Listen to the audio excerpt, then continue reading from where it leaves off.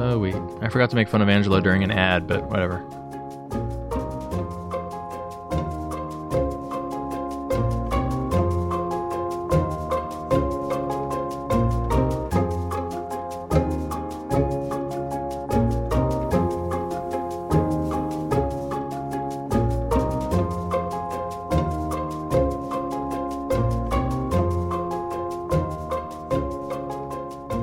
Live from the Mundangerous Pharaoh's tomb in New York City, I'm your host Shane. And I'm your host, Yishin. And welcome to episode 182 of Total Party Thrill, a podcast for game masters and players where we discuss our campaigns in order to inspire yours. In this episode, we're talking about inflicting, living with, and removing curses. But first, the rogue traders go out a-walkin' after midnight in the Dynasty Unwarranted campaign. And later, the Lycanthrope hunter bites back in the Character Creation Forge. So Total Party Thrill is brought to you by Kobold Press. They've got a new adventure, Courts of the Shadow Fae, for 5th edition. Intrigue and adventure awaits you in the Shadow Realm with Courts of the Shadow Fae, a 5th edition planar adventure for 7th to 10th level characters. So this was designed by Wolfgang Bauer, the head of Kobold Press, and our friend Dan Dillon, and pits your heroes against the Queen of Night and Magic when she announces that the city of Zobek and its people are hers by ancient right. Now, that seems like a very rude thing to announce. Yeah. What is it with Fae who are in charge of two very disparate things, right? Air and darkness, night and magic. Like, is it just like a grab bag? Where you're like, all right, I get two domains, right? So I guess I roll randomly for these domains? It's called horizontal integration, Ishin. Oh, I see. They saw an opportunity to grab another domain and they took it. That's smart. It's the next big thing at GE. Yeah, exactly. So to save the city, you'll need to confront the Shadow Fae in the heart of their own realm. Well, I mean, they're calling it their own realm, right? You know, probably the Fae realm wasn't even theirs to begin with. Yeah, all you got to do is go in there and take it from them, and then it's your realm. Yeah, because turnabout is fair play, right? Right. All right, so this 148-page adventure contains 100 NPCs, a map with more than 60 locations, and more than 40 combat and role-playing encounters. That's a lot of them. That's very dense. So you can raise your status through courtly intrigue and duels of honor. I know a podcast with an episode that may have talked about duels recently that might be good to listen to. Yep. Or you can win an audience with the queen herself and free the city. Or you can totally screw it up, fail horribly, and become her servants. So order Courts of the Shadow Fae for 5th edition at koboldpress.com. What kind of benefits do you get for being a servant of the Queen of Night and Magic? I bet you get dark vision. Or at least like goggles of night. Oh, great. All right, so we got news recently that the February Unearthed Arcana from Wizards of the Coast is going to be a new version of the Artificer. I don't know. I have mixed feelings about this, Shane, because the last Artificer we didn't really like at all because it was like a pew-pew gunsmith or a not very good potion bandolier guy. Yeah, it was like a pew-pew gunsmith or a pew-pew potionsmith, and they weren't a whole lot different or good. I've seen a lot of people saying that they really like some homebrew artificers that are out there, but I don't know. I had a player send one to me. I had Cam send it to me actually, running it by me to see if it was cool in like the Eberron Redux campaign, and I was like, it just seems way too complicated. I don't know. I think maybe no. So I'm interested to see what's gonna come out of this. I don't know. Maybe it's still a wizard subclass. I'd like to see it as a half caster. I don't know. I just have this feeling that everybody's going to be disappointed on both sides of whatever aisle, depending on how you feel about Artificer. Well, I mean, that would be the usual experience with Unearthed Arcana, so no surprises there. Yeah. I mean, I'm hoping we get something that is moving toward being more finalized as opposed to something like the revised Ranger, which like came out and then just sort of is sitting there and there are no plans to do anything with it. But like we heard at Gen Con last year, like Keith Baker said, we'll eventually get a final Artificer and then it'll go into Wayfinder's Guide to Eberron and then it'll be print on demand and you can get your physical copies. Right. So I don't know. Fingers crossed. We'll see. I guess we'll talk about it when it comes out. Speaking of promises unfulfilled, Shane, where are we in the Dynasty Unwarranted campaign? So the Dynasty Unwarranted campaign is our Warhammer 40k Rogue Trader game, playing Dark Heresy 2nd Edition rules by Fantasy Flight Games, and on the Deathworld Iblis Prime in the frontier city of Meridian. the rogue traders have set out to establish a colony in the name of the Holy Throne of Terra and profit. We are just missing those middle steps that are mostly question marks right now. Mm-hmm. Yeah. Well, you're on one of those steps, actually, because you have begun an expedition into the Gilded Canopy, which, if you recall, is the deadly jungle that surrounds Meridian. Okay, everything on this planet, just insert the adjective deadly in front of it. Mm-hmm. That's how Deathworld works. Yeah. And you are attempting to scout a mining site along with a 100-man escort comprised of the prospecting company, the Leaf Lighters, and your own armsman. A 75-man escort, maybe? I mean, some people have gotten eaten on the way by invisible stalkers. I don't think you guys do the accounting on that until the end. Oh, okay. Well, So some for people now- are definitely dead. So for now, you're between 0 and 100 men. It's Schrodinger's Armsman Company. Right. So yes, as feared, the apex predators in the canopy, the emerald stalkers, although, they are invisible typically. Camouflage. Yeah, they followed us, and then they attacked. We did finally manage to wound and then eventually kill one. So, we got to examine it and realize that, hey, they're actually green. They're green when they're dead, I guess. Yeah, well, their skin is green. You just never really see their natural color. So with nightfall approaching, we set up camp and burn away as much of the surrounding jungle as we can, to give as little cover as possible to these things that blend right into the jungle, and we order a full watch rotation. And meanwhile, now that you've got camp set up, Doc starts to give the stalker body shall we call it a battlefield dissection? Sure, I guess. I thought he was just hurting it. That seems terrible. I don't know what he's doing. There's a lot of blood. So he's doing some research, as he does, and discovers that the camouflage seems to be linked at a cellular level to a gene that could actually be exploitable. What are cells and what's a gene? Yeah, that's some heretical stuff that he definitely took corruption for. But, Papa Zinch provides. And he also learns that they have a similar organ to many other xenospecies across the galaxy that communicate telepathically. Oh, great. So they're hive mind velociraptors from Jurassic Park? Yeah, kind of. They aren't restricted by, guttural sounds that you could maybe track them by. But this does give Trank an idea.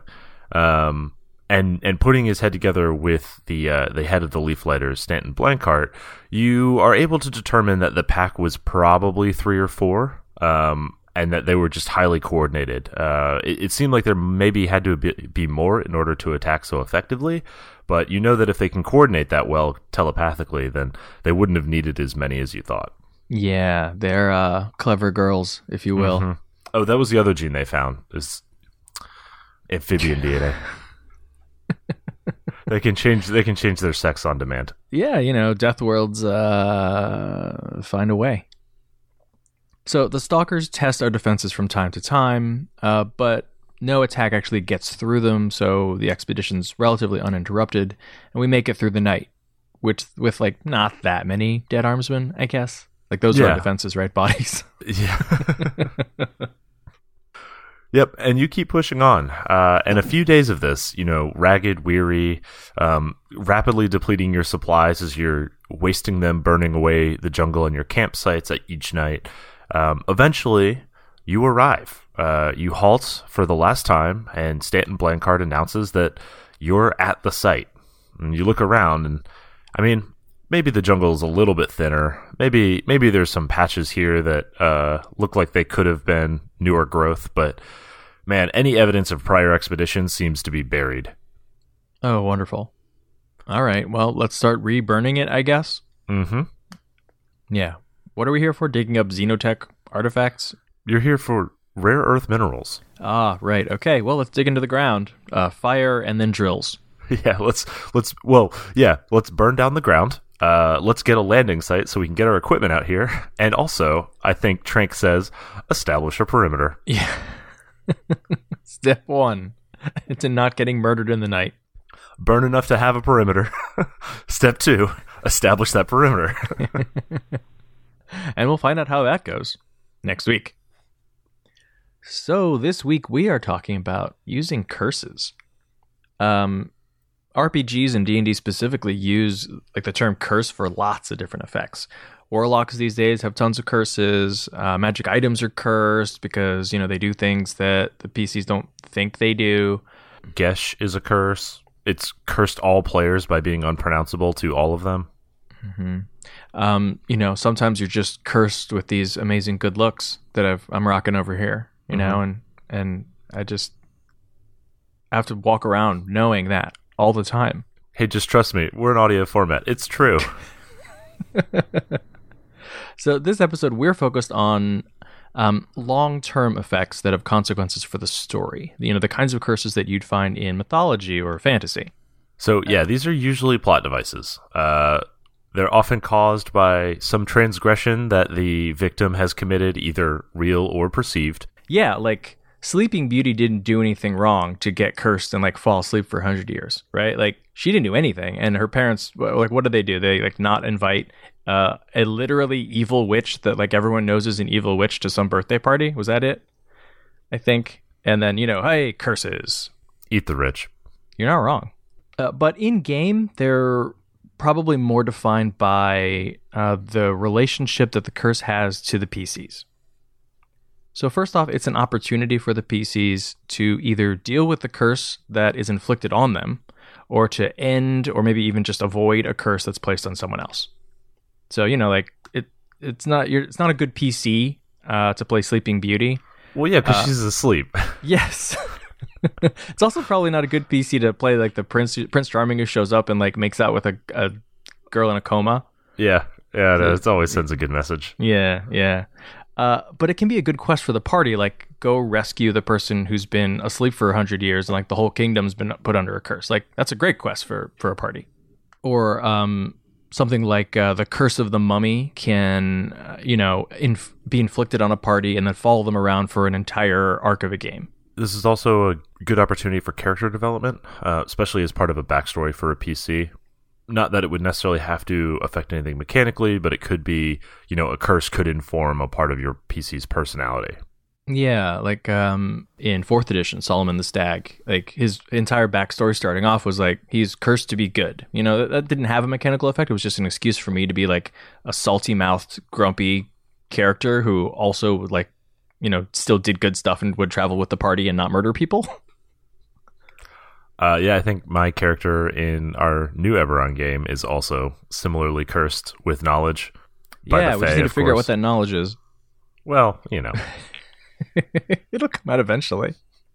Or a curse could be both of these things, right? Lycanthropy, being a werewolf or a were-rat or whatever, can be played mechanically like a disease.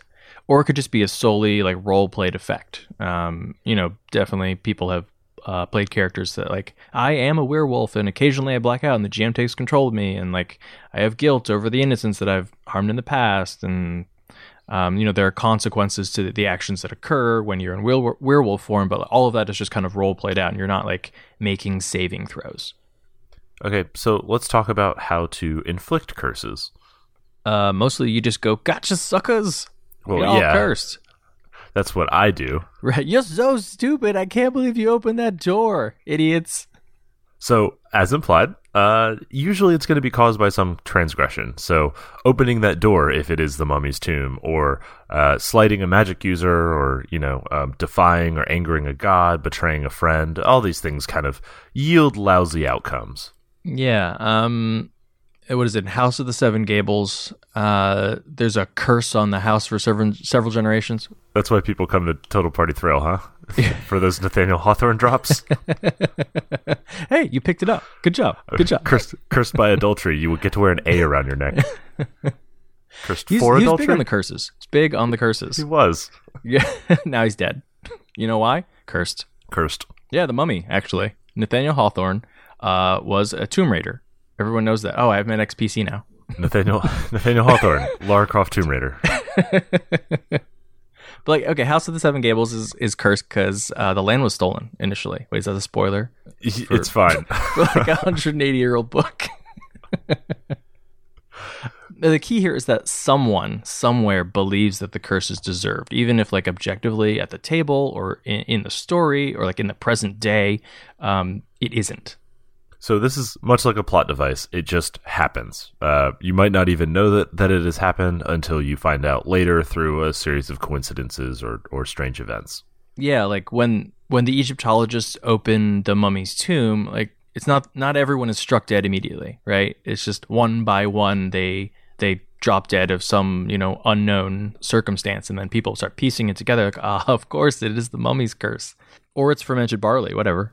Unless you sip the mummy juice, in which case you're immune. Yes, the red mummy juice. Wasn't it? Was black? it red? Was it black? I think it was black. Maybe it was originally red. What a dumb meme. So if you look at like Curse of Strahd, it also lists low-level Vistani curses. They all trigger on like a wisdom save to prevent them. So this would fall more in line with like the Warlock's curses. Yeah, and it gives reasons that like a Vistani might curse somebody. They're grumpy, or you've wronged them in some way, or they just don't like your face. Mm-hmm. So you can use a saving throw in instances like this to indicate that the curse is being levied. I guess even if it is a plot device, you can use a saving throw so that people know, hey, something is happening, right? So you open the mummy's tomb, make a saving throw. It doesn't mean that if you save that you're not going to be like afflicted by the mummy's curse. You are. But maybe just make like the initial saving throw versus something like blindness or deafness, or I think traditionally in stories you get a lot of people who are like struck dumb, right? Like you can't speak because of like some horrific event or, just some sort of magical effect. So the long-term effect, whatever you decide, like the actual mummy's curse that follows people around does, that still happens even if you save on the initial effect. It might just be that like some people are blinded, some people are deafened, and other people like save and nothing happens to them, at least not obviously right away. And then another way to do this would be to make the curse more like a disease, something that can be transmitted through a series of behaviors or something like that. So this would be like lycanthropy or vampirism. What do you have to do in order to catch these diseases? Depending on your flavor of vampire, sometimes you just need to be bit by the vampire. Other times you have to be drained by the vampire. Other times you have to be drained and then buried by the vampire, So it can just keep going into more and more exotic different methods of transmitting the magical disease. Yeah, it's a night of passion. That's what's required. And that always gets you into tons of trouble. Lots of curses. I really like when inflicting a curse for there to be some sort of proclamation. Like you can make these very dramatic, even like melodramatic, because cursing is a very like Shakespearean, like a pox on both your houses kind of event. I curse you thinner. Yes, that's Stephen King. Okay, I didn't know that one. See, I only know Hawthorne. I only read the classics. Oh, wait, hang on. Don't think I've read any Stephen King. That was a made-for-TV movie called Thinner. Okay, but yeah, if you think about like traditionally, Maleficent is like pissed at not being invited to this birthday party, but she shows up anyway. And then what's she do? She curses the little baby in front of everyone, right? And she gets all like cackly and angry, and she like even says very specifically, here's what's going down in 16 years. She's going to find a spinning wheel because those are just lying around, and she's going to prick her finger, and then she's going to fall asleep forever. I don't think she says like, oh, and by the way, like, Trulo's first kiss and all that can fix it. I think she leaves that part out, which is probably good. It seems like a plot hole. Yeah. But yeah, this is a cool opportunity for like, as a GM to like really throw down and be like, oh, wow, you pissed off this person. Like the hag. Like we've talked about hags. Hags can be really cool just because they can be so creepy and they can basically do whatever they want. Like their abilities are basically plot devices. You can have the hag be like, yeah, I'm not going to kill you because I could because, I'm like CR16, but I'm going to curse you. And here's how I'm going to curse you. And you're not going to like it. And you're just going to need to suck it up because you like broke my stuff. And you didn't know that you broke my stuff, but you did because like I own this place because I said that I own it. Because that's how things work. Most of them are fae, after all. So one thing that can accompany this proclamation is some type of physical effect that manifests very quickly in front of the audience. So you could grow horns or turn into a toad or, suddenly like lose your breath and be unable to breathe, all of those kinds of things. Yeah, you probably don't need them to start cackling about how like I'm going to turn you into a toad when they just turn you into a toad. But, something silly about like the outsides matching the insides or something like that. Mm-hmm. And then I think a a really useful time that you can pull in a curse that often gets overlooked is the death curse. Consider having very powerful enemies that your party has been fighting against or pursuing for a long time. People sort of who are defeated at the end of a big campaign arc. Have them deliver a death curse against your party, as they're dying. Yeah, this gives the dying NPC a chance to actually get off that, evil monologue without the PCs getting a chance to cut them off because they're already dead. Right, yeah, okay, I have a laser pointed to the center of the earth and I'm going to tell you why I'm going to destroy the world. No. I'm not going to explain that to you. First, you're going to defeat me, and now I have a chance to explain what will happen anyway, or how you are somehow cursed to make this come about. Or why you're too late. Yeah, right. I already triggered this 33 minutes ago. So when you do this, you want to take inspiration from the way that the PCs killed them, right? So make sure that the curse that they're levying has some type of turnabout is fair play type feeling to it. Yeah, if they were stabbed through the heart, then, maybe it curses their weapon, so it goes awry sometimes. Or, they'll never find true love because, got stabbed through the heart, get it? Or they will be betrayed by someone they love. Or they'll give love a bad name. Well, yeah. If they're shot through the heart. That's the end game. Or it could be that, in the last moment, the villain is seeking some sort of redemption, or maybe not even redemption, but maybe even one last selfish act, which is they offer the dying wish. And the party or the, whoever struck the killing blow is inflicted with the curse until that dying wish is fulfilled. Whatever that might be. And then, it could be something good, right? Go help my kid in somewhere, go find my kid because I don't know where they are because I'm a deadbeat Get my kid parent. into Harvard. Right. That's pretty easy. You just got to pay enough gold. What else are we going to do with all of this gold? We can't buy magic items. We don't have nearly enough classism for that joke to work in America. Get my kid into Eton. Into Bardic College. No, wait, no, that's what I didn't want. But I'm dead. Oh. Another way that this works really well is if the curse that was on the dying NPC is then transferred to the person who kills them. So the curse lives beyond them. That both characterizes and makes your NPC rather kind of a tragic villain, and then also compels your party to continue dealing with that curse. Yeah, I like that. It has somehow driven this NPC mad, and that's why they're the villain.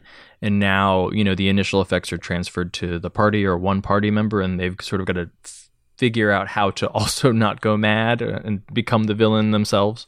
The villain is cackling because they're finally free from their curse. Right. The only way I could be freed was to be killed by someone of pure heart. Right. Sucker. You've released me to my final form. Rest. P.S. I'm a lich now. Okay, so you have successfully inflicted curses on your party. What do these curses do? So if you've got curse effects that are solely RP focused, they're just role played out and they don't have mechanical effects, then you can often leave them to be determined by the player, because a lot of these are going to be sort of backstory, right? I was cursed as a child, and so I'm carrying this burden. So, a gesh is the reason that Solomon the Stag was lawful neutral and not lawful evil. Some of the more complicated curses are probably you want them to be created by the player because it's kind of a lot of work. If you have a character who's been cursed to speak in rhyme all the time, then it's probably not something you sort of want to throw at someone and be great, from now on you must speak in rhyme. Unless they're you know what I would love? I would love a character that only speaks in rhyme. And then you can be no, you're not allowed to do that. Yeah, exactly. Anybody who signs up for that, take a long, hard look.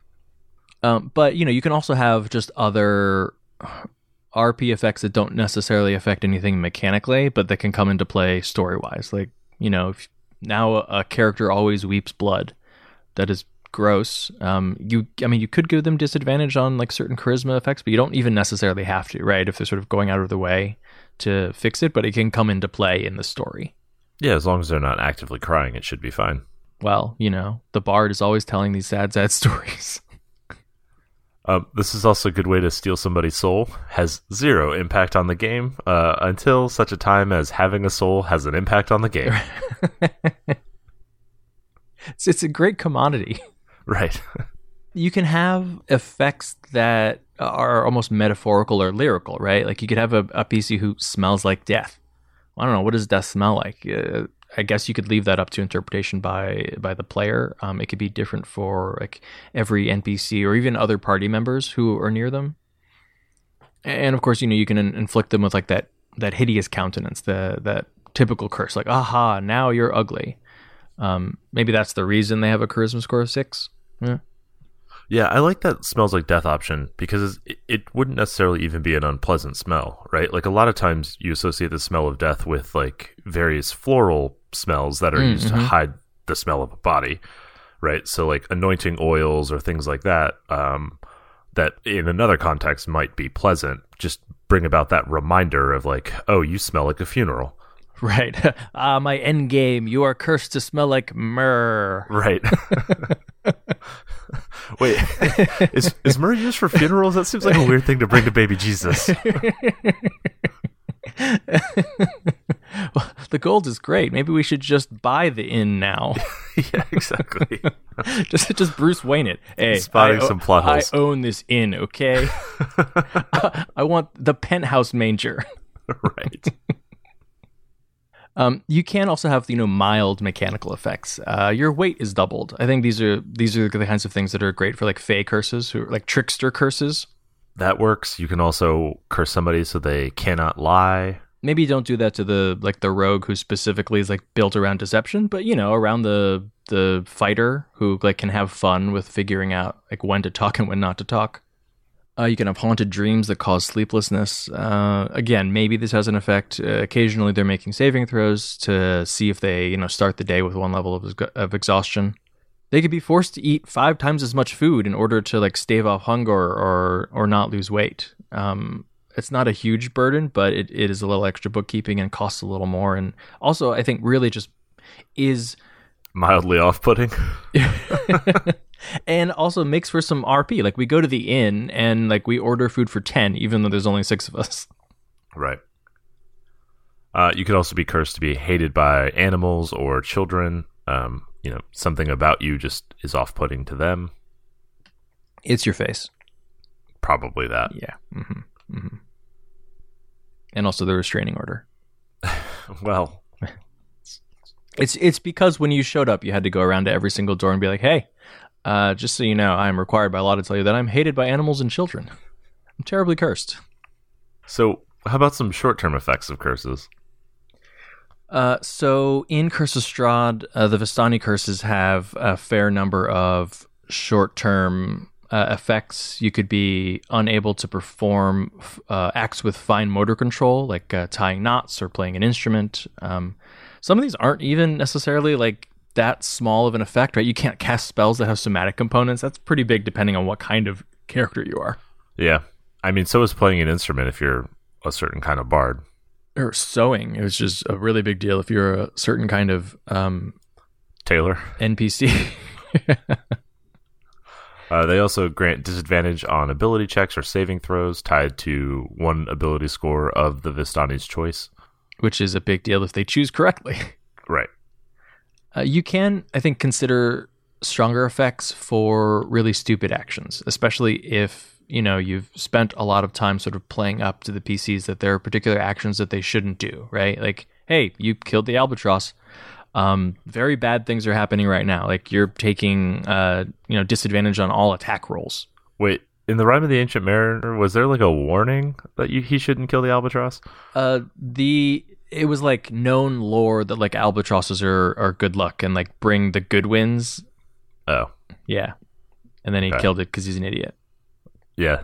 All right. Cool, Coleridge. This is such a literary episode. I know. Thank God you're sticking to my 10th grade like American literature history so that I know these stupid things. I had to get a subscription to Sparks Notes. Yeah, good. Can you imagine people used to go to the store to buy Cliff's Notes to cheat on their tests? Oh my God, I used to go to the store and then read them there and not buy it. Jeez. Which, if you think about it, it would have just been faster to read it. Like, you're never assigned long books. Well, hang on. Don't fault the method. Poor Cliff. Suddenly Spark is here. Fell to the wayside. It's because they were easier to hide, right? Cliff's Notes is like bright, like yellow and black bumblebee traffic cone. Like, exactly. You can't stick that in your backpack and pull it out. Spark Notes hides on the internet. When they started showing up in stores, though, that was when it became a real problem. Mm. Well, now you got smartphones. You just take pictures of every page, or the pages you need, I guess. So then there are the long-term curses that have more of like the potential to impact multiple party members, right? Or change the direction of the campaign. So these are the types where you want to make sure that everybody at the table kind of understands the stakes before you wade into the problem and is bought into the idea that the campaign could change quite dramatically. Things like lycanthropy or bloodlust or it will not die and will eventually become a demon of Tzeentch. Yes, you definitely got buy-in from all of us for that. I mean, I guess we were playing a game with Cameron, so we knew it was coming. I think when that happened for Doc, everyone was just happy that wouldn't be the end of the campaign. Would be his betrayal. It would be the penultimate episode of the campaign. Right. At least we know how we're going to die now. Right, exactly. We all agree Cameron's character will kill us. But maybe we'll kill him first. Maybe it depends on how you stat it. Something like lycanthropy. I mean, especially I don't know if you looked at 5th edition lycanthropes, like they have an at-will attack that causes a saving throw, and if you fail it, you have lycanthropy. It's like one saving throw. It's not a particularly difficult one, but like anyone can roll a 2 on a saving throw, and like. Great, now you're a werewolf, and the GM like sometimes takes control of you. And like once that happens to one party member, it's almost impossible that if you keep that person in the party that it won't eventually affect pretty much everyone else in the party. Like just the law of averages says that eventually everyone's going to be werewolves. Right. Which like is cool for a werewolf game, I guess, but is not so great if you were out saving villages.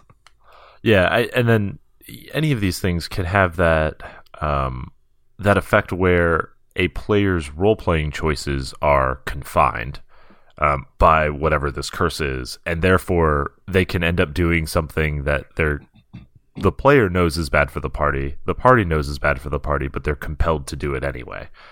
That's why you kind of want to have that buy-in before you go through with it. Yeah, these are the things where you're taking away agency not just from your character, because you're sort of willingly handing it over if you're like, I want to be a natural born lycanthrope or whatever, or I want to like have a battle lust that can only be quelled occasionally with like a wisdom saving throw. But you're taking agency away from these other characters, and they don't necessarily want that to happen. So make sure that they're cool with it. Or make sure that there is a way to remove it. Nope, no way to remove it. You're cursed forever. Suck it. Okay, well, let's say we have a more minor curse. What are some ways that we can approach removing curses? So we talked a bit about this in the diseases episode, but in this instance, medicine or heal checks or things like that usually aren't really applicable. I think the skills that you're looking for are things like history or arcana, or even just like sessions where you're doing a lot of research to figure out exactly what it is. Like this is the Buffy the Vampire Slayer part of the episode where they're in the library leafing through old tomes and like sort of matching things up to figure out like what exact ghoul bit them and like how the curse manifests and how you get rid of it. Right. Interesting that you think that's just history and arcana and not also religion, but that's fine. Whatever. That's never useful. So the remove curse spell exists in a lot of games, but that kind of ends up being an easy out. So you might want to consider that having it only work for short-term effects or just the initial effects that happen rather than the entire curse forever. Yeah, so, when the curse is inflicted, you were blinded. Okay, so remove curse will fix the blindness or the clumsiness, like now you can tie knots again. But it isn't going to fix the, curse that dooms 5 generations of your family to financial ruin. Quick question. Yeah. Does 5 future generations, or does that start with me? Because then I don't care. Right. It was actually 4 generations ago, so you're the last one. Your kid will have plenty of money. That explains why I'm not adventuring. You can also let something like remove curse be upcast, or like in a non D&D game, like cost more resources or like longer ritual time or something like that. Yeah, like ritually cast, something like that. Yeah, exactly. To have it fix higher level effects, and I think like not all curses necessarily have like a level effect attached to them, but I think you can base it on like the power of the creature that cursed them in the first place. You can also use MacGuffins to help remove curses. So Wolfsbane has always been that sort of MacGuffin for lycanthropy, but perhaps you might have to eat the heart of the lycanthrope that infected you, or kill the vampire that sired you, or something like that. Yeah, these work well as like a built-in quest for the party, and I think it's probably the default for when players find out that they've been cursed in this way. Like, okay, you've been cursed by the mummy, great. I guess we have to go find the mummy and figure out what to do. And eat its heart. You have to go sip its juice.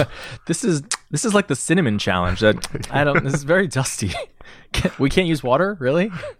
You must drink from the juice of the mummy who sired you.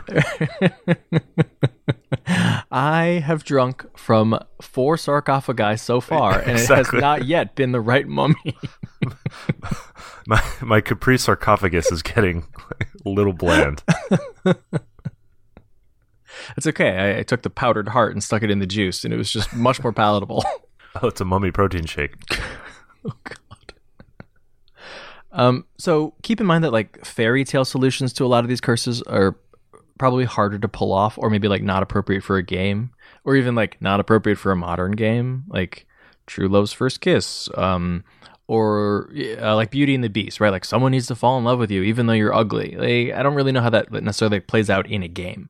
Yeah, but I actually still really like that, because especially like for Fae, right? Like because Fae as creatures are sort of about their story rather than about the reality of whatever is going on, right? Like a Fae is defined by the story that the Fae tells of itself and its origin. So having those kind of ridiculous things, and I mean, maybe falling in love despite ugliness is a little like pointless, but like True Love's First Kiss, right? Like that's a great example of like a Fae curse that when you've met that, right? Like as a player, like when your character has found true love, and maybe that never happens in the game, but you have that lingering over you, and it's just that becomes like an element of you as a character, is you are still looking for that, right? And you'll deal with this curse, whatever it is, until that point. I mean, you've got to roll versus true love, right? How's your charisma saving throw? That's how you know. It's like you fail versus true love, and like that's it. Well, no, you have to pass the roll and still fall in love. That's how you know it's true love. Oh, I see. Okay, right, like true seeing. Right, exactly. Right. True loving. True love is a 6th level spell. Come on. Yeah. And also, there's Devil's Love, which you can get as a warlock at level 5. Right, and it's objectively better because it also works in pure darkness. Darkness, yeah. Well, in magical darkness. In this case, I guess it works in true light. It works in sunlight, right? You're still in love when the lights come on? Yes, I hope we're still in love in the dark, yes. No, you're right. This can work with like a partnership between a player and a GM, specifically saying like, okay, this is the curse, right? That does mean like the GM is now sort of required to introduce an NPC that you can potentially fall in love with, and try to role play that out. And I think that can be a good hook. Like GMs maybe go ahead and take that burden on yourself, because it does give your PC an attachment to something in the game world that is going to be important to them, which is great for like kidnapping. Yeah. But it's definitely a good idea to leave that stuff open-ended. And also, if it is sort of esoteric, to make sure that the effects of the curse are not debilitating, right? Because you can't hurry love. So yeah, you just have to wait. Yeah, exactly. It don't come easy. It's a game of give and take. Yeah, between you and your GM, obviously. Right. I do think fairy tale solutions work nicely when it's not the party members who are cursed, but they're trying to help out an NPC. Oh, so play fantasy matchmaker. Yes, no, exactly, right? Like, we need to get you to make out with someone that you're like truly in love with. Okay, well, let's figure out who that is, okay? yes, we did it. We got them together. We're like helping you, like Cyrano de Bergerac in the background, and you make out. And oh wait, it didn't work. It didn't work at all. Wait, are they not their true love? Hold on a second. I'm very confused about this. Well, yeah, because obviously one of the PCs then falls in love with the NPC and becomes their actual true love. Right? Oh, that's totally what it's going to be. Or it turns out it's their sister. Right. Well, I'm sorry. Did I just say right to that? That's the plot to Frozen. Is it? Yes, it is. Jesus.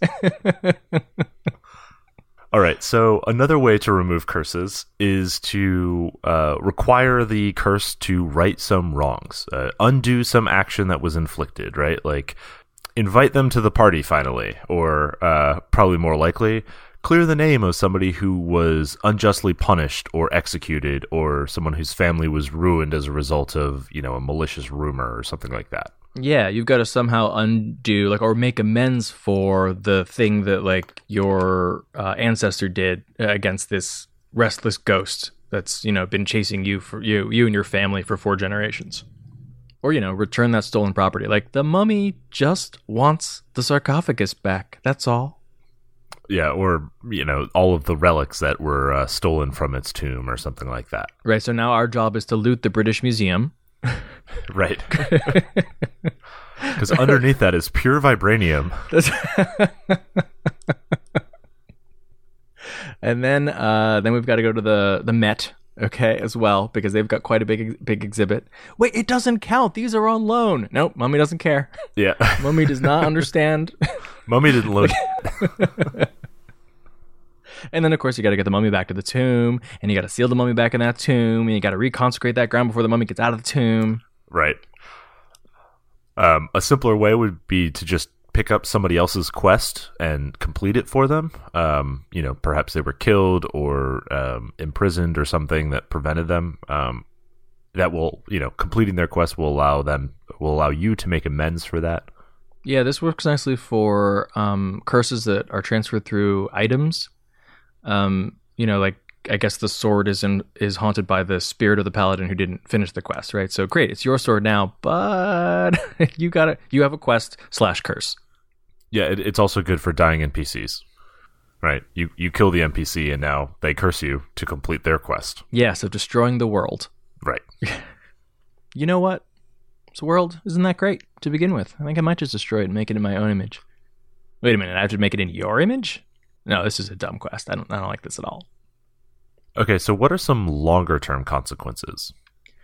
Well, if you're playing Harry Potter, curses cause scars that can't be fixed with magical healing. So even if someone has a curse removed or cured, it's still obvious that they were affected by a curse.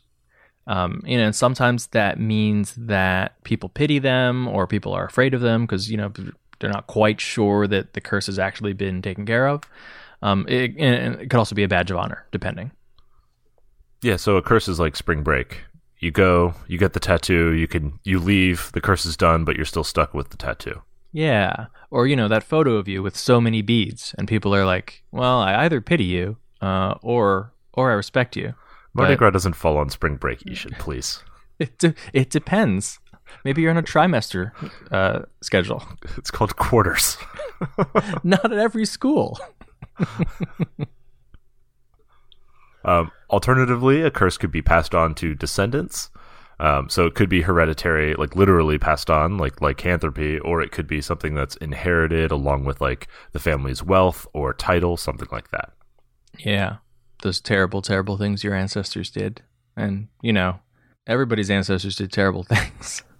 Well, I really like the idea that like the NPC that right, or even the PC, like has inherited this curse, but maybe like the sibling who went off to a monastery to live an ascetic lifestyle and renounced all of their lands and titles and everything else, like is no longer affected by the curse, and there's no other real reason to know what was going on with it, right? Like it just happens that you have the curse and they don't. It'd be a good little mystery. Yeah, I like that. It works especially if like the title or the wealth was what was gained through ill means. And so by giving that up, you are released from it. Spoiler, they were. Yes, going to a monastery and being a priest is always the way to make sure that you live a fine, gentle lifestyle above reproach. I didn't say priest. Oh, okay. What else happens? Who else lives in a monastery? Monks. Who are priests? Not all monks. Sometimes they're kung fu masters. Oh, you're right. You're right. Sorry. They could be senseis. All right. So I think curses are really just a great excuse for GMs to sort of exercise their creative mummy juices. Just sort of have at it, because almost anything goes as long as you are giving your players a way that they can eventually wriggle free of it. And, it makes for a great mystery, too. Yep. I like that as a way to sort of semi-railroad your players into a direction, as long as you tie the curse itself to some action that they took, right? So they do something that they deserve a curse, and then they get a curse. You get a curse. You get a curse. Exactly. You get a curse. All right, do you hear that, Ishan? That's just me slurping away at the mummy juice. All right, well, let's move on to the Character Creation Forge now that you're refreshed and roll up a new character. Before we do that, let's talk about how our listeners can get in contact with us. We do love hearing from you. You can tweet at Shane at Mundangerous. That's MUN Dangerous. And you can tweet at Ishan at Evil Sans Carne. That's malice minus meat. And you can tweet at the show at TPTcast. You can also email us at totalpartythrill@gmail.com. And you can find us on the web at www.totalpartythrill.com. We're also on Facebook and Instagram at Total Party Thrill. Total Party Thrill is also brought to you this week by Elderwood Academy. Elderwood Academy are artisans who craft amazing gaming products, including dice towers, dice trays, dice boxes, deck boxes, dice, and more. Yeah. All the products are crafted to look like spellbooks, scroll cases, codices, and other awesome fantasy gear we love. Shane, tell them about the cool product we're talking about today. Gift cards. Hey! You don't know which of these cool products your friends or loved ones want? They sell a gift card, so your friends and loved ones can go pick it out for themselves. Isn't that thoughtful? Yeah, go do that work. They come in amounts between $25 and $250. $250 will go a long way. Yeah, I like that. There's actually plenty of stuff on here that you can get for $25, and then there are definitely some big ticket items that the recipient will appreciate having $250 for. Right. I personally, I think I would buy 3 dice catapults. That's only $21. So I know. And then I just pocket the $4. Yeah, for a rainy day. I thought you were gonna try to spend it elsewhere. Like, I have $4 on a gift card to Elderwood Academy. Will you take this for a latte? You're right. I would throw in an extra $3 of my own money to get a 4th dice catapult, have a full arsenal, and then defend my dice. Yes, one for each cardinal direction. Right. To kill the cardinals coming from those directions. Correct. Obviously. Can never be too sure. We're surrounded on all sides by the Holy Roman Empire. You thought I was talking about birds. But for real, for $100 or so, those Spellbook gaming boxes are really neat. They would make a great gift. There are a lot of customizable options here, so a gift card is actually a great way to buy the right amount and let your friend or loved one customize it, get exactly the inserts or the designs or the wood types that they prefer. Yeah, or you can buy them for your favorite podcast hosts. Mm-hmm. We do accept gift cards. Yeah, but we're not getting any of them. I said their favorite podcast hosts. Oh, right. Yeah, right. so yeah. Good point. But you listeners can find the gift cards and many more products at elderwoodacademy.com/don't-split. So this week in the Character Creation Forge, we are building the Lycanthrope Hunter. Which, hunts lycanthropes. Yeah. Gal, goes out in the woods, finds a werewolf, shoots him in the heart. Yeah. Silver bullet. That's what does it. Silvered arrows? Yeah. There's an entire ranger subclass devoted toward killing specific kinds of monsters.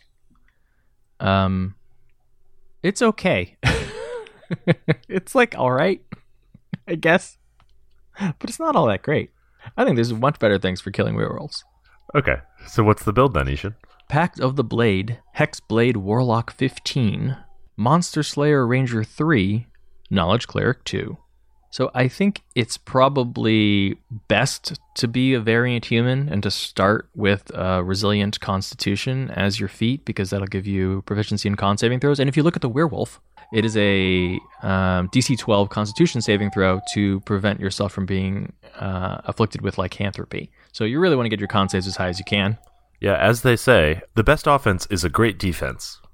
Of course, it's a DC 14 to prevent yourself from being afflicted by werebear lycanthropy, but you know what? I think I do want to be a werebear, because they're like good creatures, and you get a strength of 19 and +1 to armor class, so like I don't see any drawbacks to being a werebear.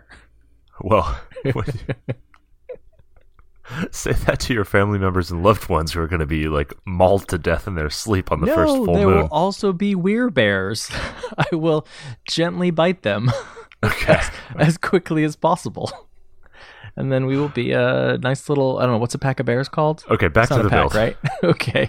So from Warlock, you get magic damage right off the bat from level 1 because you've got your Eldritch Blast. And that's really important because, again, werewolves in 5th edition, or like all lycanthropes, are completely immune to damage from weapons that aren't silvered or magic. Which means that at low levels, I don't know why werewolves are CR, I think 3. There's no way you can hurt them with weapons. So you need to hit them with spells. So Eldritch Blast is probably one of the best ones here, especially if you're going to take Agonizing Blast. And then right off at level 3, once you get Pact to the Blade, you create a magic weapon out of thin air. So you're never without a magic weapon. You'll also get useful spells like Shield, Blur. At level 6, you get that Spectre, which you can use as a meat shield.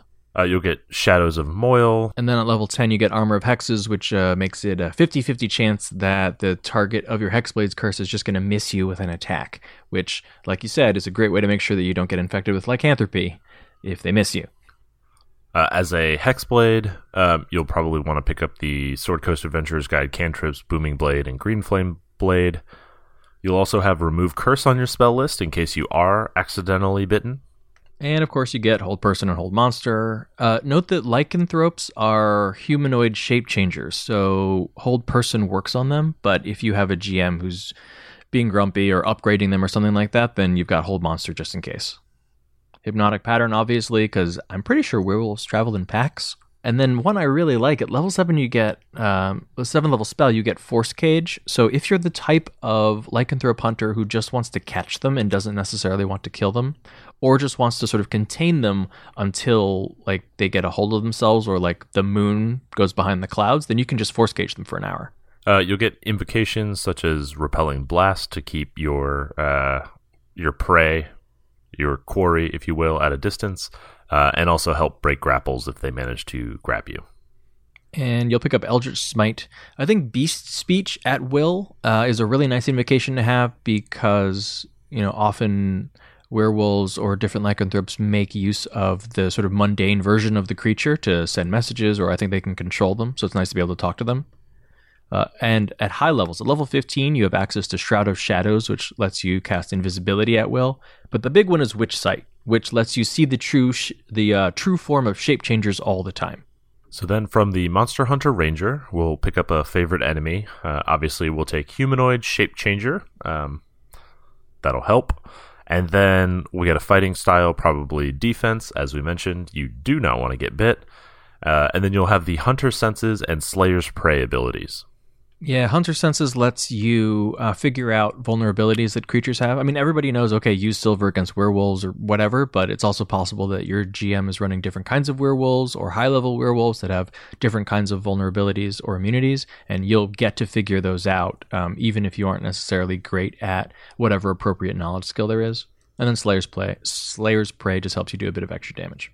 As a Knowledge Cleric, you'll be able to use your Warlock spell slots on Cure Wounds. You'll get 2 relevant expertises, so Religion, History, Arcana, as well as the Guidance, Resistance, and Bless spells. Resistance is actually really useful here because you know you're going to be making those saving throws. So, hey, cast them ahead of time before you get bitten by lycanthropes. So I think leveling order will probably start Warlock 5 to get Eldritch Smite. Then we'll go 3 levels of Ranger, Knockout Cleric, and then Warlock to 15. So, Ishan, who is your lycanthrope hunter? My lycanthrope hunter is herself a lycanthrope. I think she's naturally born, which I believe the monster manual says you can't use remove curse on. It actually takes a wish to not be a lycanthrope anymore, but you're, I think, more in charge of your blackouts. Anyway, whatever the instance, she's dealing with the guilt of having been a person who's hurt innocents, and she's struggling to keep her urges under control. So I think one thing she does do is your enemy. She wants to make sure that anyone that she does accidentally afflict with lycanthropy, she either can help them by removing the curse, or she can end them if they've embraced the curse.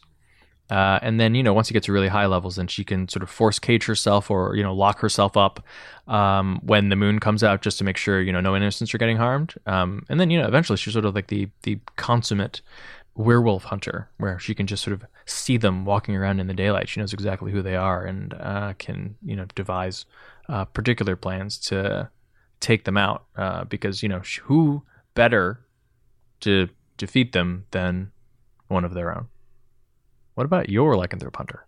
My lycanthrope hunter has a bit of a tragic story. Oh yeah, not like a happy-go-lucky story, and they decided to go out and... As a baby, my lycanthrope hunter lost their entire family to a werewolf who happened to be a member of the family. Oh, I thought you were going to say earthquake, and you were going to go in a different direction, like lost them in a tragic natural disaster. Yeah. Lost them to the draft. So grew up bitter about this, right? Like as a kid, trained in order to hunt werewolves, and unfortunately was able to track down the specific werewolf that did ultimately murder their entire family, which was of course like an uncle or an aunt or maybe even like a brother.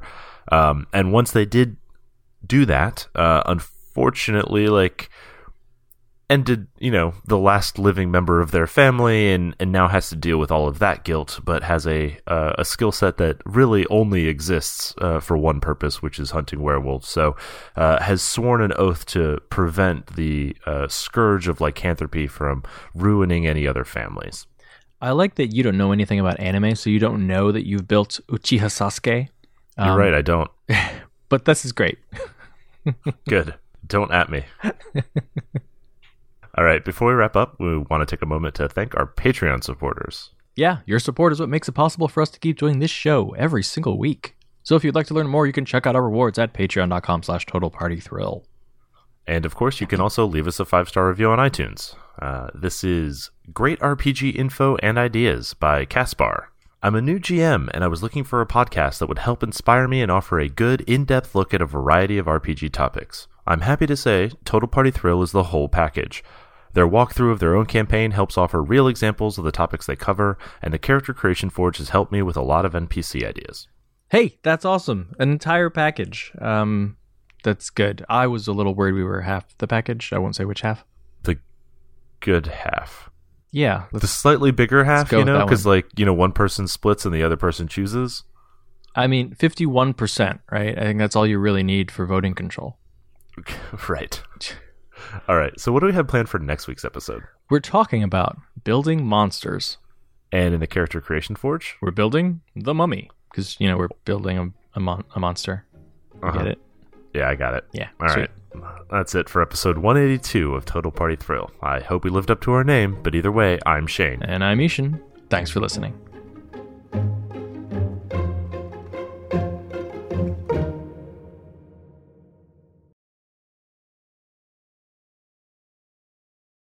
But there are exceptions, like Sleeping Beauty didn't do anything that's wrong. Good. That's a perceived slight. Oh, right, because she was too beautiful. Right, got it. Okay. No, that's Snow White. Sleeping Beauty is her parents didn't invite Maleficent to her birthday party or some shit. Well, so she was punished for somebody else's slight. Yeah, but it was a perceived slight on somebody's part. Like, she didn't do anything wrong. Her parents didn't actually do anything wrong, right? Okay, yeah, fair enough. The witch sucks. Why don't you explain Sleeping Beauty Okay. Because I clearly don't know fucking Disney. All right, so you say real or perceived?